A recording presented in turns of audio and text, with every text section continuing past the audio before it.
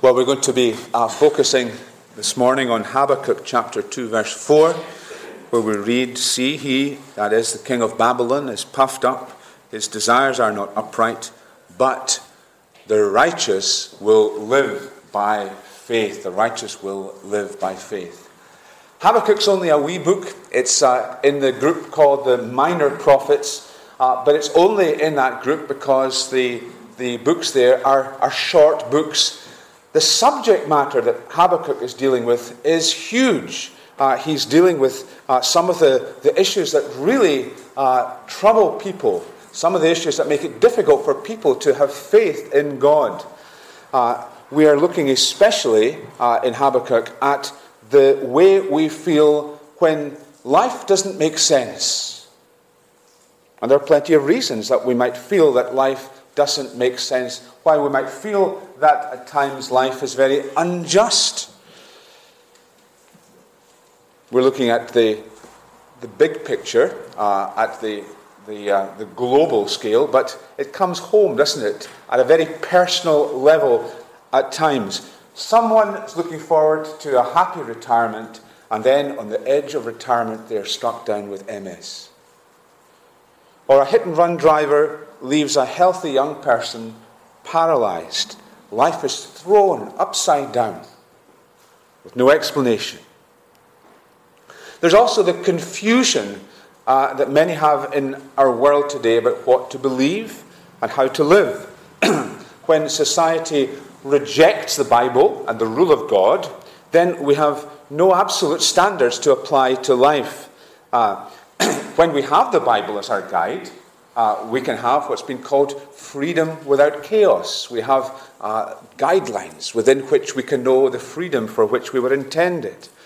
In our day and age, the Bible's been sidelined, and we assume that every person is his own measure. We assume that all values are relevant.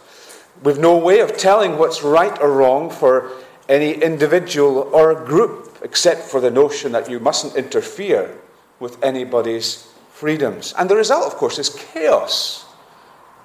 We can't tell any longer what is best for any particular group in society, and our young people especially feel that lack of guidance, that confusion, and so we see many in our day lapsing into despair.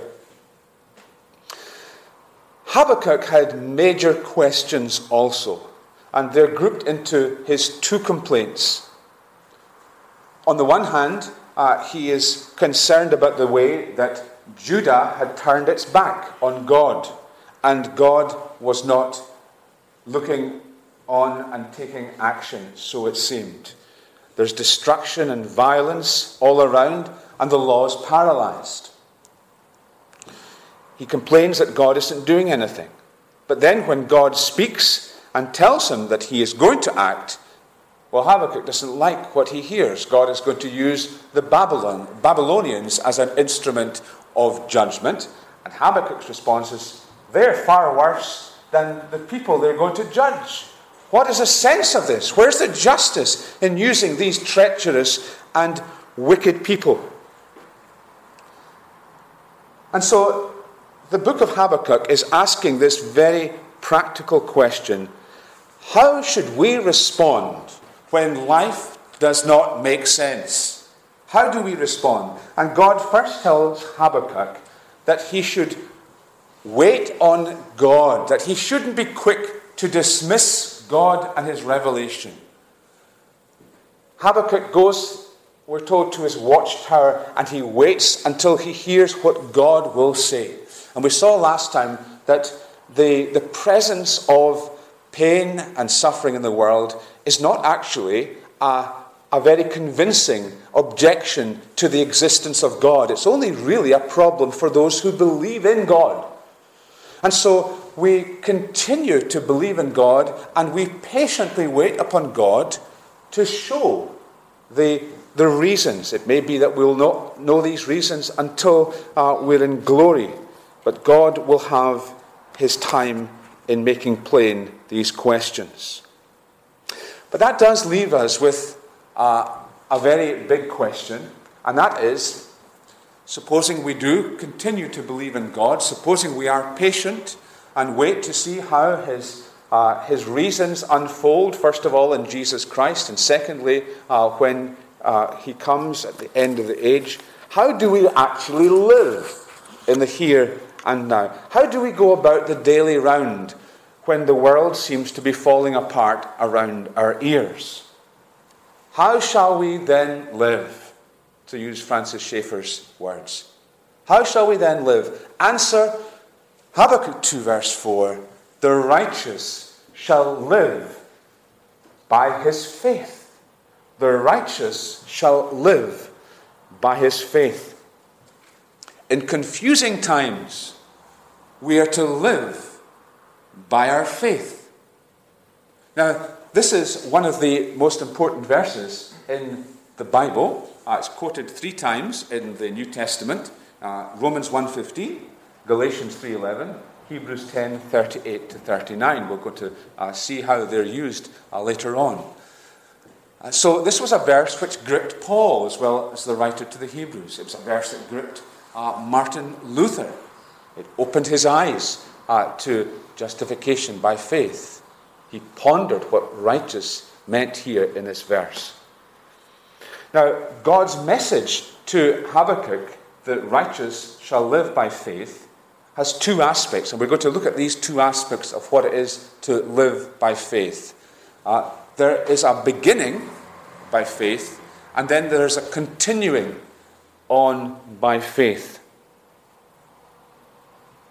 First of all, we are righteous because we receive righteousness by faith and live. And secondly, that faith which brings us righteousness is the faith that we go on practicing. We live by trusting God and obeying God even in the darkest days. Will the righteous begin by faith in God? God's answer to Habakkuk, the righteous shall live by faith, is addressing the most important, the most basic question: how can I really live? So we're accenting the word live in the verse. How can I really live? How can I find the life that is true life? How can I find life that is more than just temporary and an insignificant matter of filling in the days of a short number of years? How, in other words, can I live as God intended? I can only do that if I'm in a relationship with God, because otherwise I'll be living in opposition to my Maker. How can God accept and bring to me eternal life? How can I find acceptance before Him? And the answer is by faith. I shall live by faith. Faith. Now, that faith is not a boo word, it's a cheer word, isn't it? It's a word that everybody is quite happy with. Now, if we were talking about sin and judgment, they're boo words today. Folk don't like you talking about sin and judgment and related things. But faith, well, that's quite different. Everybody, it seems, has got their faith. But when people speak about faith today, they're often speaking about faith in a very different way to which the Bible speaks about faith. For example, sometimes people talk about it as though it's a commodity. Oh, I envy him for his faith. You know, it's something that he's got. You could put it in a box. He's got faith. I haven't got faith. He's got faith. Or, it was my faith that took me through this. You hear that very often. Faith in faith. Faith and faith is a thing. But faith in the Bible is a nothing. Faith is only something that gets you Jesus. It's something, it's a pipe through which the blessing of God flows. In itself, it's nothing. Or people will speak of faith as though it were the power of positive thinking. You know, you've got to keep the faith when things are tough. You've got to keep looking on the bright side. You've got to keep thinking positively. And again, that's got nothing to do with the biblical idea of faith. Or once again, people sometimes speak about self-belief. Self-belief.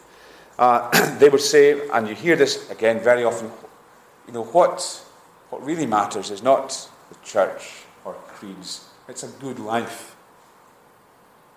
And I'm not perfect, but I've done my best. I don't think God would reject me. And behind all that, people are thinking that God is going to judge in the way that somebody weighs something on an old-fashioned set of scales. And in one of the pans of the scales, there will be the bad stuff you've done. And on the other set of scales, in the other pan, there will be the good stuff.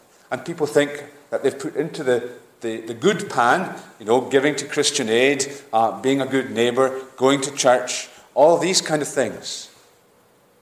And that, of course, at the end of the day, the good pan is going to go down because it's heavier than the bad stuff. And God will accept me. Well, again, that's a faulty, a dangerous understanding of faith, because the standard that God has is far, far too high. It's not being good enough. It's actually perfection. You shall love the Lord your God with all your heart and soul and mind and strength, and your neighbour as yourself. And of course, we haven't done that. And therefore, the only way that we can have acceptance with God is if God will give us a righteousness that comes from Him and comes to us by faith. There was that powerful picture that we had when we were studying in Daniel. Remember when King Belshazzar was at the height of his powers, and he was very smug, and he had thrown this great feast, and the celebrations are interrupted by this ghostly hand. And the ghostly hand is writing on the wall. And the message that comes to Belshazzar is that you have been weighed in the scales and found wanting. No one is justified before God by the law, Paul says to the Galatians using Habakkuk 2:4, because the righteous will live by faith. You're not accepted by God because of keeping the law. You're accepted by God by faith in Jesus. Now, that means, the Bible tells us this consistently, that there are only two ways to live. There are only two ways to live, and these two ways are actually found here. See, he's puffed up, his desires are not upright, but the righteous will live by his faith. Indeed, wine betrays him, he's arrogant and never at rest, because he's greedy as the grave, and like death is never satisfied. He gathers to himself all the nations and takes captive all the peoples. Now, clearly, in its context, we're talking about the king of Babylon. And he's a proud man, and he's puffed up, and there's nothing he thinks he cannot do. But we're also thinking of more than the king of Babylon, because in the Bible, Babylon, the city, is used as a symbol of the city of the world. And someone like the king of Babylon epitomizes man in his pride. And so here is the embodiment of proud independence. The man who has no need of God. He is puffed up. And always, in the end of the day, there are only two ways to live. There's the way of pride, and there's the way of faith. And if you go the way of pride, you are confident that you can please God by your own life. And if you go by the way of faith, you have concluded correctly that you cannot and must receive everything that you need from God Himself. You need to trust. Now that's why all the other wrong kinds of faith, faith in positive thinking, faith in yourself, these things are never going to suffice. We need to trust in Jesus. We need to know that our confidence has to be in Him. Now on Wednesday, when we were finishing up the training for 2 Ways to Live, we had a an interesting practical. We went into the parks and we shared the gospel. And we were with some of us were with some fishermen by the loch, and one of the guys that I was speaking to was telling me that he didn't go to church anymore. He said, I'm in a mixed marriage and I don't go, but, as people often say, I believe in God. I do believe all that you believe. But he wasn't trusting. So I pointed out the fact that there's a boat in the loch there, and that if he wanted to use the boat and get to the other side of the loch, then he would need to know more than that the boat could take him. He would actually need to get into the boat, and he would need to entrust himself to the boat, and he would need to travel in the boat across the loch. And it's the same with the Lord Jesus. If we are to have faith in him, we must be ready to trust our lives to Jesus. In the storm of life, we need to be in the boat. And the boat is Jesus. Habakkuk says, the righteous shall live by his faith. We make a beginning by living by faith. Faith is also the way that we go on. We just don't start with faith, but we go on with faith. God is saying to Habakkuk, essentially, there are going to be tough times ahead. There are going to be agonizing times for the people of God. Times when the things that are nearest and dearest to you are going to be destroyed. The foundations of your life are going to be shaken. You're going to see pain inflicted on your people by people who've got no fear of God. And you're going to struggle to make sense of it all. And in the midst of all of this, Habakkuk, the righteous shall live by their faith. So faith isn't just entering into the Christian family. Faith is how we continue as Christians in confusing times. It's for continuing when times are hard.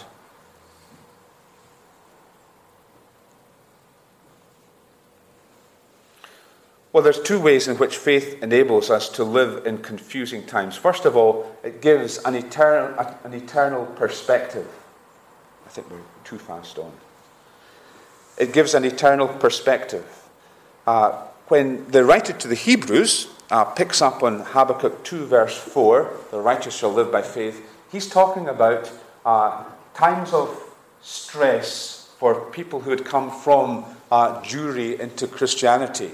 And he's saying that they need to live by faith if they're going to come through these difficult times. And their faith will enable them to see things from a heavenly perspective. He writes, remember those earlier days after you had received the light, when you stood your ground in the great contest, in the face of suffering. Sometimes you were publicly exposed to insult and persecution. At other times you stood side by side with those in prison and joyfully accepted the confiscation of your property, because you knew that you yourselves had better and lasting possessions. So do not throw away your confidence. It will be richly rewarded. You need to persevere so that when you've done the will of God, you will receive what he has promised. For in just a very little while, he who is coming and will not delay, but my righteous one will live by faith. So in confusing times, whether in trouble or trial or persecution, and nothing makes sense, we fix our eyes on the goal of faith. We remind ourselves of the deep truths of the gospel.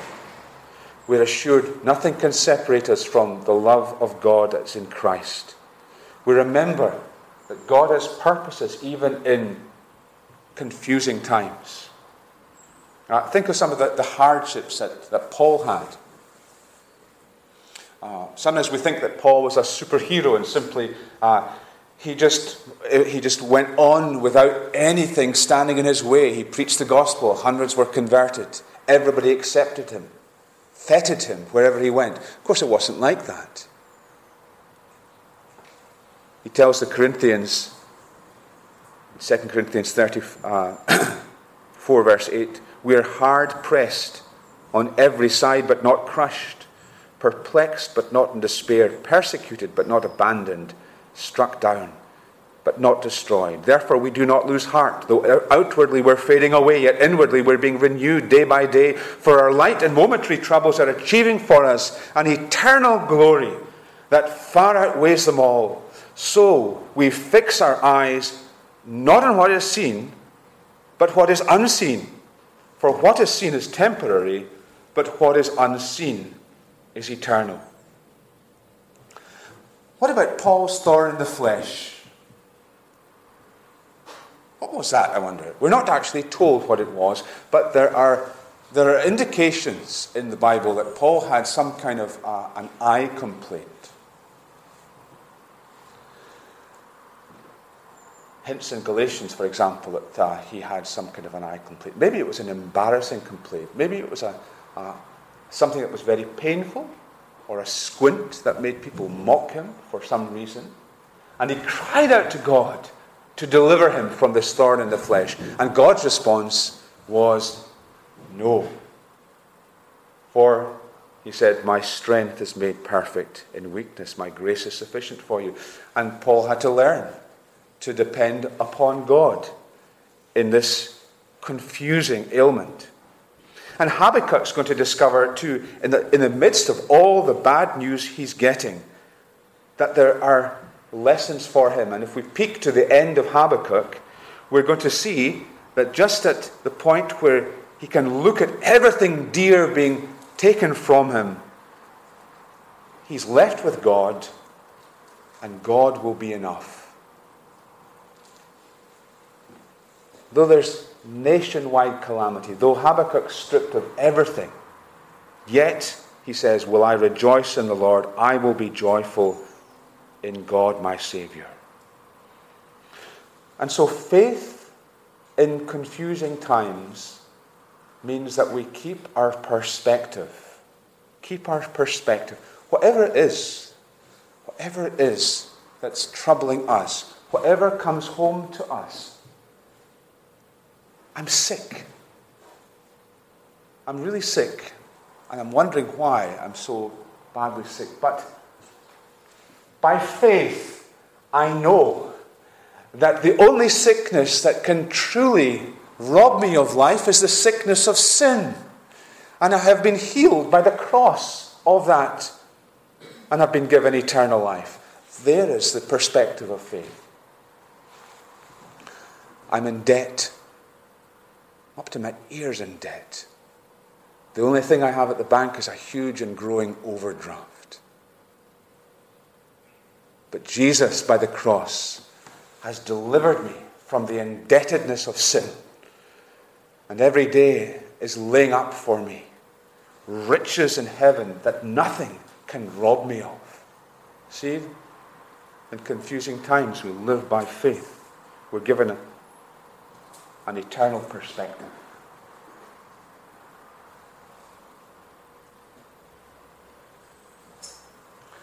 The second way in which we live by faith in these confusing times is that we stay obedient.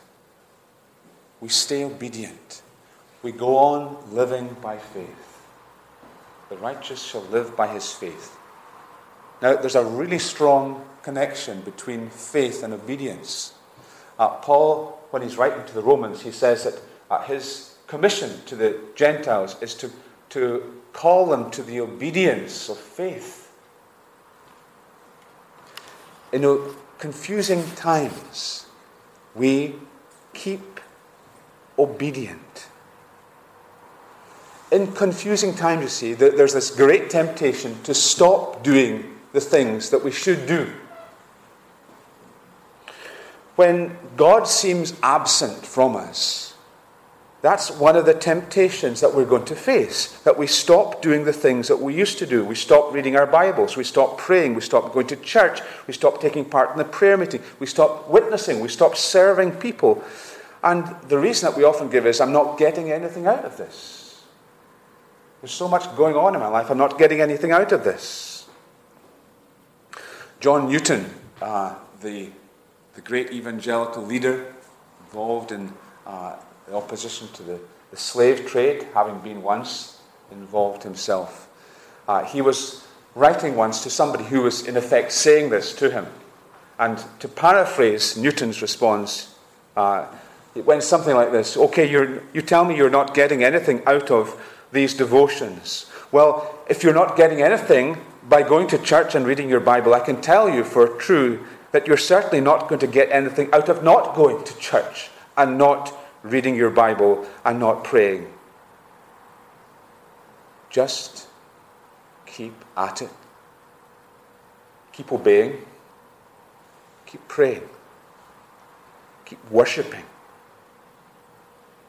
Until you do feel that you're getting something out of it. Keep obedient.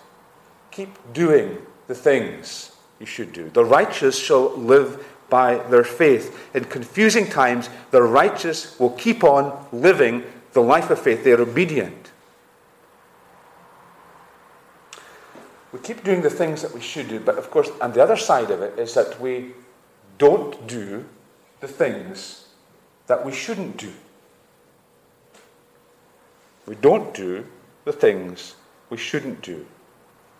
Again, you see, the temptation when there's so much going on, there's so much that's confusing that we don't understand, is to go and do things out of self-pity, which we know are wrong. We know we shouldn't do them, but we want to gratify our self-pity, really.